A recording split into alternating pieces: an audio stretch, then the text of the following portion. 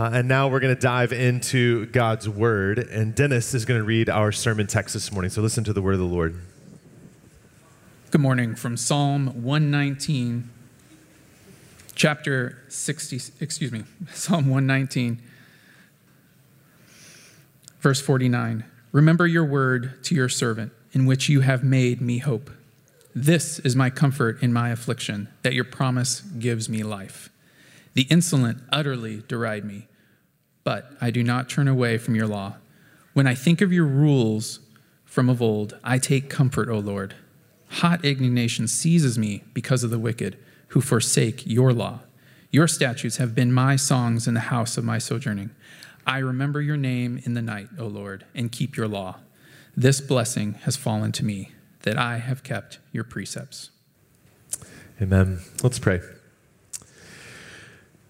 Good God, we thank you for making yourself known to us, the God of all creation, who called everything into existence out of nothing. God, the fact that we can know you and be known by you is amazing. I pray that we would never lose the sense of awe. And God, we thank you for your grace that you give, that we can have a relationship with you through Christ. We thank you for the gift of your word. It indeed is a lamp to our feet and a light to our path. And God, as we open it now, I pray that you would shine it brightly into our lives. God, we need to hear from you. And so we pray that you'd give us ears to hear and give us eyes to see how magnificent you are. We pray all this in Christ's name. Amen. Have you guys ever seen those funny social experiments where everybody kind of does one thing to see if the one person who they're experimenting on is going to change direction, do something different? Like the elevator, right? Everybody knows when you get in the elevator, you face forward, right? But what happens if you get on the elevator and everybody in there is facing backwards? What are you going to do? Are you going to go along with it and just be like, these people are strange, I'm just going to continue to do what I know is clearly the right thing to do?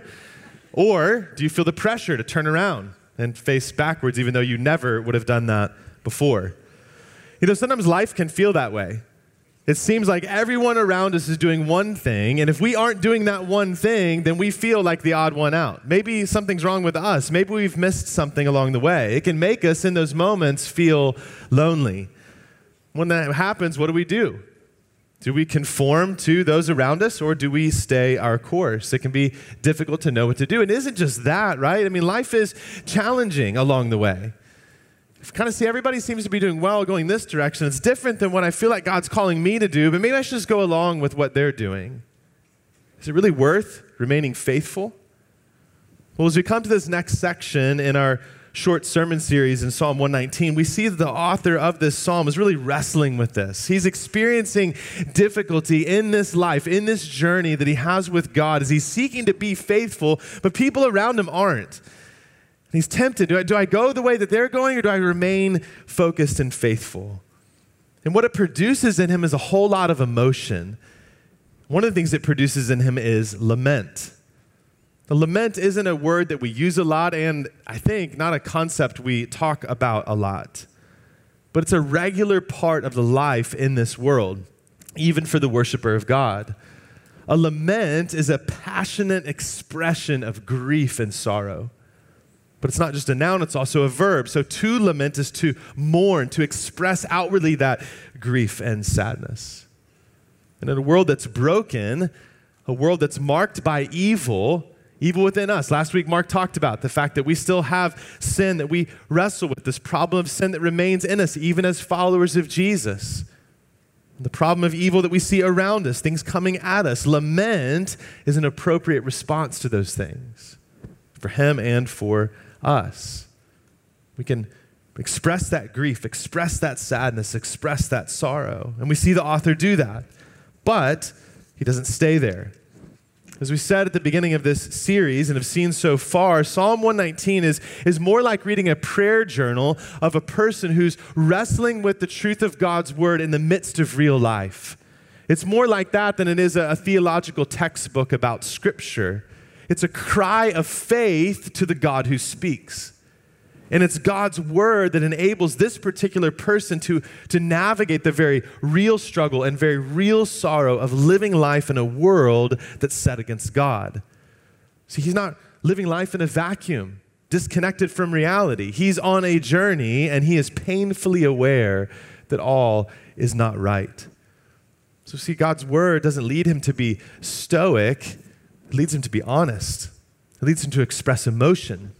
We see that throughout this psalm. We see that throughout all of the psalms. It's God's word that enables him to lament, but not without hope. Even when he feels like he's the only one not facing the back of the elevator. See, like the psalmist, all of us are on a spiritual journey. All of us are somewhere along that journey. Some of us are walking closely with God right now. Others of us are struggling to have faith because of something maybe going on in your life right now. Others of us are questioning whether God is real or not. But no matter where you are on that journey, sometimes it can be challenging. It can be difficult to know how to move forward, how not to give up or give in or despair along the way. In those difficult moments, it can be tempting when we feel like life is crushing in around us and we're not sure what to do. It can be tempting to turn into ourselves instead of turning to God. And so my hope is, as we walk through this section of Psalm 119, that you'll see that even when things around you are challenging, even when things around you are difficult, even when the road ahead seems treacherous, when you might feel like you're the only one that's striving to be faithful, that you too will be able to lament, but to do so with hope. Hope that comes when you anchor yourself in the goodness and grace of the God who speaks and his inexhaustible riches of his word to you. So let's jump into his word, into Psalm 119, and may God bless the preaching of his word. All of this psalm, as we said, is in the context of relationship. The author is talking to God. He's crying out in faith to God, the God who speaks. He's asking for his help. And as this stanza begins, we see that he's praying for promise in verses 49 and 50. Look at verse 49. The author writes, "Remember your word to your servant, in which you have made me hope." I think it's interesting that he begins by asking God to remember something. I don't know about you, but if I don't want to forget something, I need to write it down or put it in my calendar on my phone or my Todoist app. It's like my external brain. Like anything, I think anything I need to remember to make sure I don't forget to do something or email somebody or call somebody or do something with my family, I have to put it down in one of those apps or who knows what's going to happen. Is that what's going on here? Does God need the author's help to remember something? Is he trying to be God's personal assistant? No, when he asks God to remember, it isn't because he thinks God has forgotten. It's an appeal because he wants God to be faithful, which he always is. He wants God to remember and fulfill the word, or as he says in verse 50, the promises that he's spoken to him and over him. In verse 50, he says, "This is my comfort in my affliction, that your promise gives me life." Promise is another word for God's word. It means what God pledges to do. So this isn't like a pinky promise, right? Where, okay, sure, I kind of promise you, but I'm willing to break it. I don't really have to follow through on it. This isn't a promise to be disregarded, a promise to be broken. It's a pronouncement of truth that's rooted in the character and nature of the God who makes the promise, the one who speaks it. See, what's happening here is that this servant of God is experiencing this affliction that he talks about, and we'll see that he has these people around him who are treating him poorly, who are disregarding God and his word, and that's making his life difficult. It's making following God in this life challenging and following his good ways challenging. And so when the author asks God to remember his word, to remember his promise to him, this isn't to try and kickstart God's brain. It's not a reminder to go off. It's a plea for mercy in the midst of God's providence. And really, it's more for the author than it is for God. See, remembering is common in lament. We see the word remember 3 times. In the English translation, verse 52, it says, "when I think," but it's the same concept here, this remembering. It's an appeal to a previously made promise. It's bringing to mind what he knows to be true. And in this section, he's focused on bringing to mind what is right and true because he's having a really hard time. See, when you and I articulate to God who God is, it helps align our own hearts and our own minds to him. So he isn't asking God to do something he already hasn't done. He isn't asking him to make a new promise. He isn't asking because he thinks God might forget or he might not do what he says. He's doing this because he's in relationship with him and he desperately needs him. But you notice something here. He's experiencing affliction, but in this section at least, he doesn't ask for God to take it away. Doesn't mean we shouldn't ask for God to help us. It doesn't mean we shouldn't ask for God to remove affliction or difficulty or suffering in our life. But in this instance, that's not his focus. Instead, he finds hope. Instead, he seeks comfort in the midst of all of it by finding it in God, in his good word to him. There's two encouraging words in this opening prayer, the word hope and the word life. Hope is a word we maybe throw around, but what does it really mean? I mean, often I think we think that hope is kind of wishful thinking. Like, I hope it doesn't rain this afternoon. Or I hope that I get that bonus that I'm expecting. Or I hope this job works out. Or I hope she will notice me or he will notice me and ask me out. Right? It can be kind of a wishful thinking. But that's not what biblical hope is. No, hope that we see throughout the Bible is connected to God. It's a confident expectation that what God says he will do, he will in fact do. It's an expression of faith in the faithfulness of God. And how do we know what God says? How do we know what God will do and who God is? We know through his word. He's revealed himself to us in the pages of Scripture. And what we learn throughout Scripture from beginning to end is that our God is a redeemer, and our God is a provider, and our God is a deliverer, and our God is a restorer. That's why the author takes comfort in the promise of God that gives him life, not physical life, but being alive toward God. Like we looked at a couple of weeks ago, being able to live coram Deo in the presence of God, before God. God's word, this promise to him, allows him to come into the presence of God, and that gives him hope. It gives him comfort. See, the hope that the author speaks of that's rooted in God's word isn't necessarily believing that the circumstances of his life are going to change, but that he looks to the God who speaks and believes that he has you, that he sees you, that he will keep you, that he will see you through to the end. Man, I've needed this in my own life. To be reminded of this, even this past week, Amy reminding me of God's provision for us and his faithfulness to us. My guess is many of us need that kind of reminder. See, it's God's character, it's God's faithfulness towards him, towards us, that revive our spirit, that give us fresh courage and comfort to remain focused and faithful no matter how hard the circumstances might be, how hard the road ahead might be. One of the things this section of Psalm 119 shows us is that the blessed life that we looked at 2 weeks ago doesn't mean that we won't encounter difficulty in this life. He shows us that's not the case. We see that in this text. Jesus himself told us that would be the case. John 16:33, Jesus says, I have said these things to you that in me you may have peace. In the world you will have tribulation, trial, difficulty, affliction, suffering.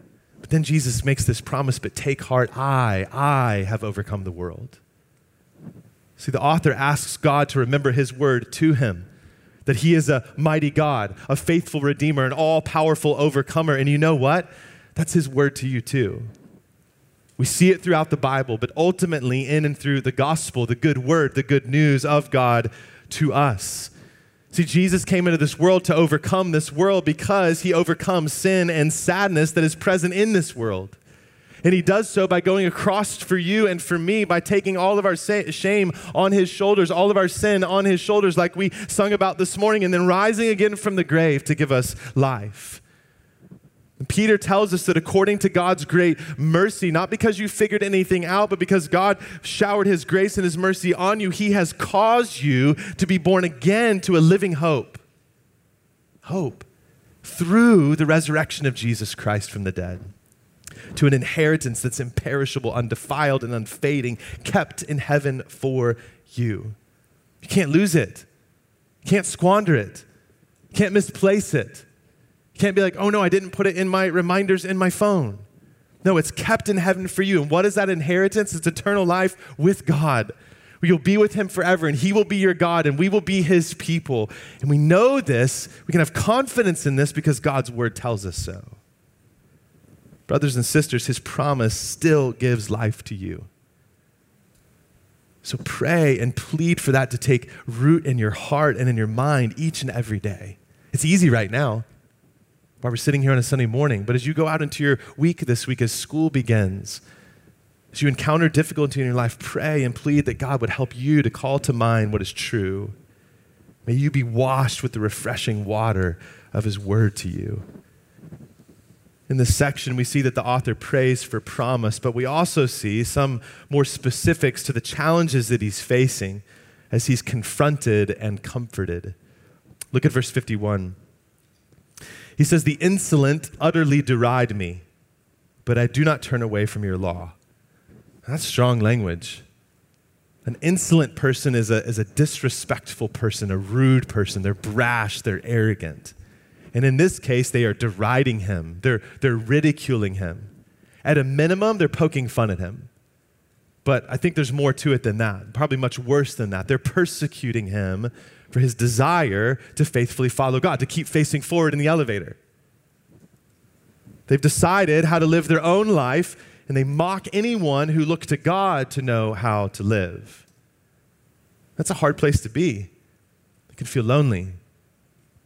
Maybe some of you have experienced that. Maybe some of you are experiencing now in your family or in your school or in your neighborhood or your workplace. But even though it seems that everyone is facing the back of the elevator and giving him a really hard time for not going along with them, we can be encouraged by his example. Even though he's mocked, he says he doesn't turn away from God's covenant instruction. No, instead, he runs to his word. He finds comfort in the midst of the difficulty and discouragement. Look at verse 52. He says, when I think of your rules of old, I take comfort, O Lord. He takes comfort. But he takes comfort in God's rules. Man, we chafe at the word rules, don't we? How in the world does someone find comfort in rules? Well, the word here means God's judgments, ordinances, or decrees. These are the authoritative decisions of an all-wise judge about common human situations. It means this is what God says about life. This means Scripture expresses God's righteous standards for how people relate to one another. Or if that's a little difficult to understand, I like how one author puts it. He says of this verse, translates it, I watch for your ancient landmark words, and I know I'm on the right track. When everything else around you seems to be going a different direction, he finds comfort by looking back to God's word and saying, okay, this is the right way to go. He's comforted when the evil of the world calls him to live his own truth. He's comforted when he comes back to what God says is true and right and good. He knows that because of who God is, because of his character and nature, all of his commands are for his good and for his joy. But man, it can be disorienting, can't it, in the day-to-day of life to know which way is up or down, right or left, which leads to life or death, when there's so much noise and so many people, even those who call themselves followers of God, telling you, no, that's wrong, this is right. Jesus knows what this is like too. He was tempted in every way that you and I are, yet without sin. And he confronted his temptation by rehearsing God's word. He was also mocked. He was also ridiculed for his faithfulness. But the interesting thing is, who Jesus was mocked by, who he was ridiculed by, wasn't the world. It was other religious people, the religious elite. As we learn in 1 Peter chapter 2, verse 23, speaking of Jesus, it said, when he was reviled, he did not revile in return. When he suffered, he did not threaten, but continued entrusting himself to him who judges justly. This has been helpful for me in my own life, because the reality is, if I'm feeling disoriented or discouraged, when I feel attacked or ridiculed or misunderstood, I can be tempted to run to other things for comfort. food or drink or what's on my social media feed or reading something about baseball or just distracting myself in what other way to find comfort. Maybe you can relate to that. But Jesus goes and entrusts himself to the one who judges justly. Jesus, though, is not only our example, he's also the one that supplies the grace to help and heal when this happens in our own life. Peter goes on to say, he himself bore our sins in his body on the tree that we might die to sin and live to righteousness. By his wounds you have been healed. For you were straying like sheep. You were trying to go the way of the world. You were following after everybody else, but now you've returned to the shepherd and overseer of your souls. Listen, when you're facing challenges for following Jesus, don't be ashamed. You know whom you have believed. You know the God of all creation. So turn to Jesus, the shepherd of your soul, to find grace and help and comfort in and through his word of grace to you. Maybe for some of you, that's for the first time, like we've talked about some this morning. But for many of us, it's just for the thousandth time in our life. We have to keep coming back to the one who extends grace to us. Stay on the road that leads to life. But being derided isn't the only problem our author is having. In verse 53, he says, hot indignation seizes me because of the wicked who forsake your law. In verse 51, we see strong language for those who poke fun and persecute. Here we see strong emotion for those who don't follow God and his ways. Another word for hot indignation is rage. He's furious. He's furious over wickedness. This is kind of the pinnacle of his lament, of his grief. There's some interesting things to pay attention to here. You notice what makes him mad isn't persecution, it's willful disobedience. But this isn't just about those out there who don't obey God. It includes the people who claim to be God's people. People who know the ways of God, who know what God's word says, but choose to walk the other way. Later in verse 136, he says his eyes shed streams of tears because people do not keep your law. He has so much emotion, rage, sadness, sorrow, not over the people themselves, but over sin and its effects. Because he knows that when people choose sin, when they choose self instead of God, when they listen to the ways of the world, when their ears are tickled by teachers who want to tell them what they want to hear, instead of God and his good ways, they won't be blessed. They won't experience life like he has. He longs for his fellow people to experience this too. I think what we see here as he's confronted with sin, as he's confronted with disobedience of others, is what pastor and author Erwin Ince calls divine dissatisfaction. Divine dissatisfaction. It's being angry, not about personal preferences or opinions, but the things that God is angry about. Things like injustice and evil and idolatry. And how do we know what things God is indignant about, angry about? We know it through his word, not through what somebody writes on a blog or we see on a TV. We know it because God speaks it and tells us that. See, Jesus displayed a righteous anger when he went into the temple and flipped the tables of those in there who were disparaging the place of God and defrauding the people of God. Those who were lying, selling lies, and selling false truths to God's people. That can be hard to know what to do, right? When we see or experience wickedness or injustice and evil in our world, we can't always go around flipping tables, right? What are we supposed to do in those moments, especially if we aren't sure if we actually can do anything to make things better? So we find ourselves crying out, how long, O Lord? How long will you allow these things to be? And I can struggle with that. I see things and confronted with those kinds of things in our world. But I think something encouraging we see here that we're reminded of here is that God is a safe person and a safe place for you to process those emotions with. So instead of being consumed by those things, we can take him to the God who is a consuming fire. The God who will vindicate. The God who will see justice come to fruition. The one who says, vengeance is mine. And see, it's in Jesus and through Jesus that he will restore all things in heaven and on earth, Paul tells us in Colossians 1. It's in Jesus and through Jesus that all sad things will become untrue. But until that day and until that time, we wait. See, with all that's going on around him, all that this author is experiencing in his own life, all that he's sad about and he's wrestling with and he feels anger about, It reminds him that this place is not his home, which leads him to the last part of this section where we see that he is singing and secure. Look at verse 54. He writes, "Your statutes have been my songs in the house of my sojourning." Sojourning is about identity. To be a sojourner is to recognize that you are on a journey, that you're a guest who's just passing through. And in some ways, acknowledging that you're a sojourner is an expression of hopeful lament.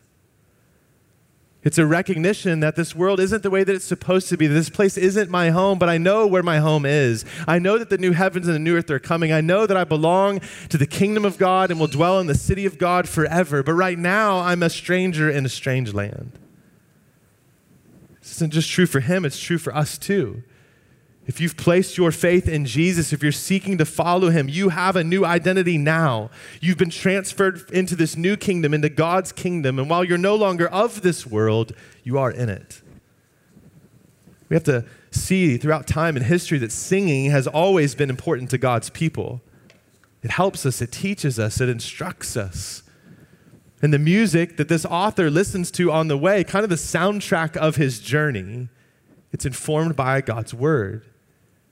The songs for his sojourning, they help to ground him and to guide him and to guard him and to keep out the other noise that's distracting him. Even if everyone around him is disregarding God in his ways, it keeps him on the narrow road that leads to life instead of drifting off course and careening into a place of death. Singing these songs of sojourning help him to be honest, to lament, but with hope. See, the words he sings are filled with hope that transcends the sins and sorrows of this world. And you and I can do the same thing. It's one of the things I love about gathering together as the church is we sing together. We sing songs of joy and of truth, songs that acknowledge our brokenness and our need for grace, songs that speak to the now and the not yet of the kingdom of God, songs of hope in the midst of real sadness. We've sung some of those already, and we're going to sing 2 more before we leave today. This is the truth of these words that are essential for us to navigate life because it's difficult.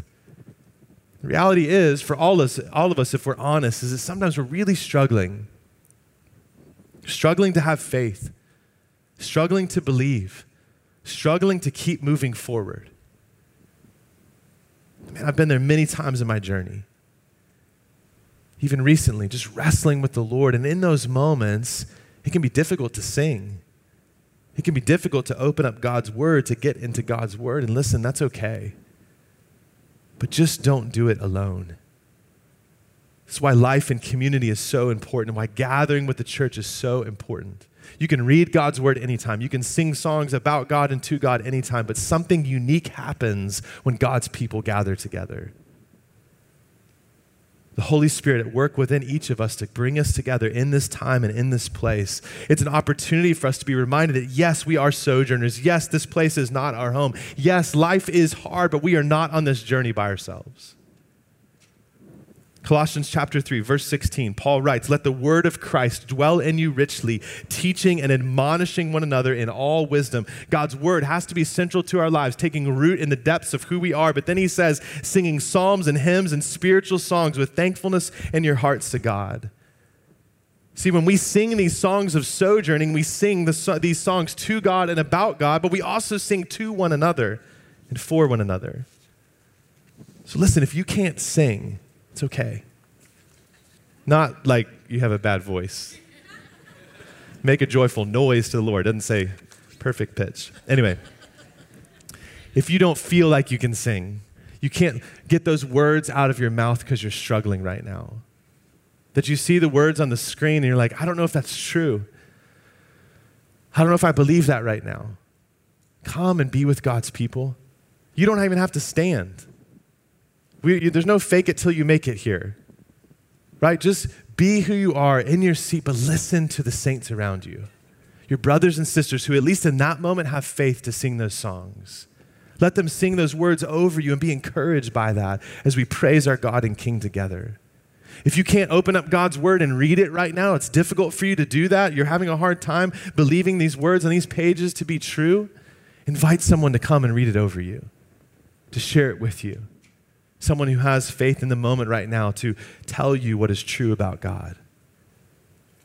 I know it's tempting in those dark and difficult moments just to stay away and stay at home, to stay disconnected, but come and sing these songs of sojourning together with fellow sojourners, people on and along the way. But sometimes we can't be with other people, right? Sometimes we're left just with our thoughts, especially at night. The author understands that too. Look at verse 55.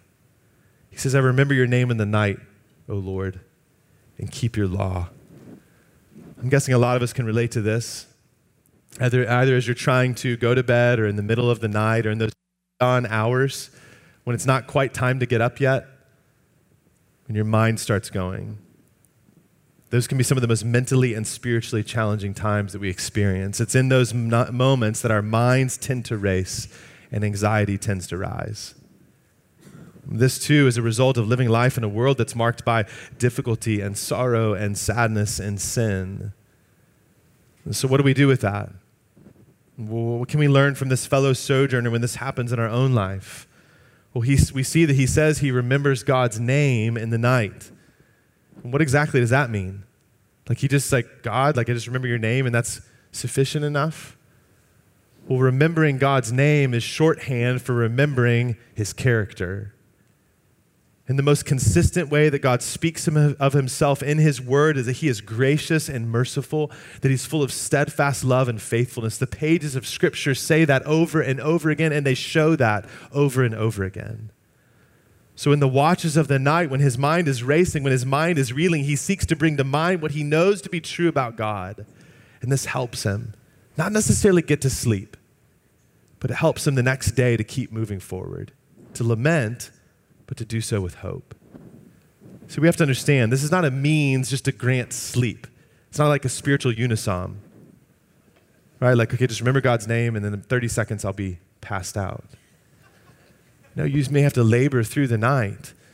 It may be a season of difficulty where you feel like it's really hard for you to get rest in the middle of the night by yourself. What we see here, though, is a means not necessarily to grant you sleep, but to calm and quiet your heart and your mind and your soul before God. So let me encourage you, if you find yourself in one of those seasons right now or at some point in the future, try to call to mind what you know to be true about God. Try to call to mind what you know, that he is your good shepherd, that he sees you, that he cares for you, that he leads you to green pastures and beside still waters, that he is with you in the valley of death and of darkness. See, while the author is certainly talking about the literal night and being awake, I think there's also an allusion here just to the darkness of the world we live in. You and I are waiting for light to break in, to relieve all of our distress and brokenness. And that can be hard.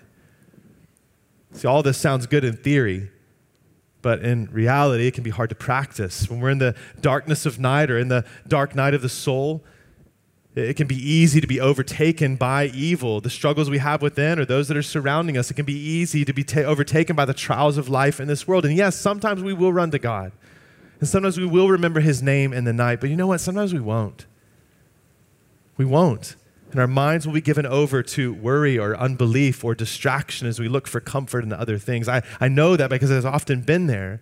I find some of my darkest moments in my thoughts come right before I go to bed or while I'm lying there awake at night. And yes, sometimes I think and I pray, but sometimes I just let them go. Brother or sister, if that's you, hear me. There's grace for you. There's grace for you in those moments. The beginning of James chapter 4, verse 6 has been such a refreshment to me in my own weakness, my own wandering mind. James simply writes this, but he gives more grace. He gives more grace. There's no cap on God's grace to you. You don't get to the end of the day and said, you actually already used it all up for the day. I'm sorry it's 2 a.m., but no more until tomorrow. It doesn't reset day to day. He gives more grace. It's abundant grace for you. Do you need more grace? Man, I do. Do you need God's help? Man, I do. So let me invite you, come to the one whose name is mighty and powerful, to the one who is the solid rock and sure foundation, the one who invites the weak and the weary, the sad and the sorrowful to find rest in him, the one who has come and will come again to make all things new.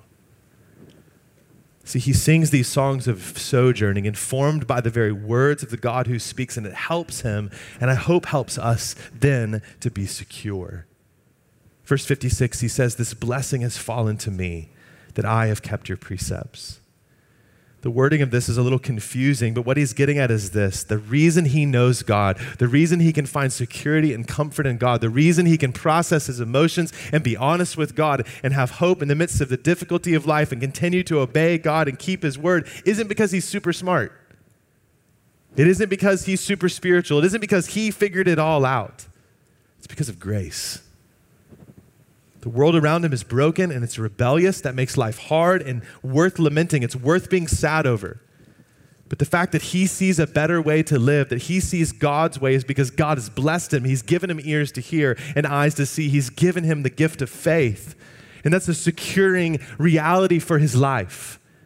It's God's work. It's God's doing from beginning to end. It provides ballast to his life in the midst of the storm. In the midst of the difficulty he's enduring, he knows that he belongs to God. The same is true for you. If you know God, if you have a genuine relationship with Jesus, I hope that humbles you. It humbles me because we didn't figure it out. God was gracious and merciful to us. In love, he chose us to be his own, adopted us into his family forever.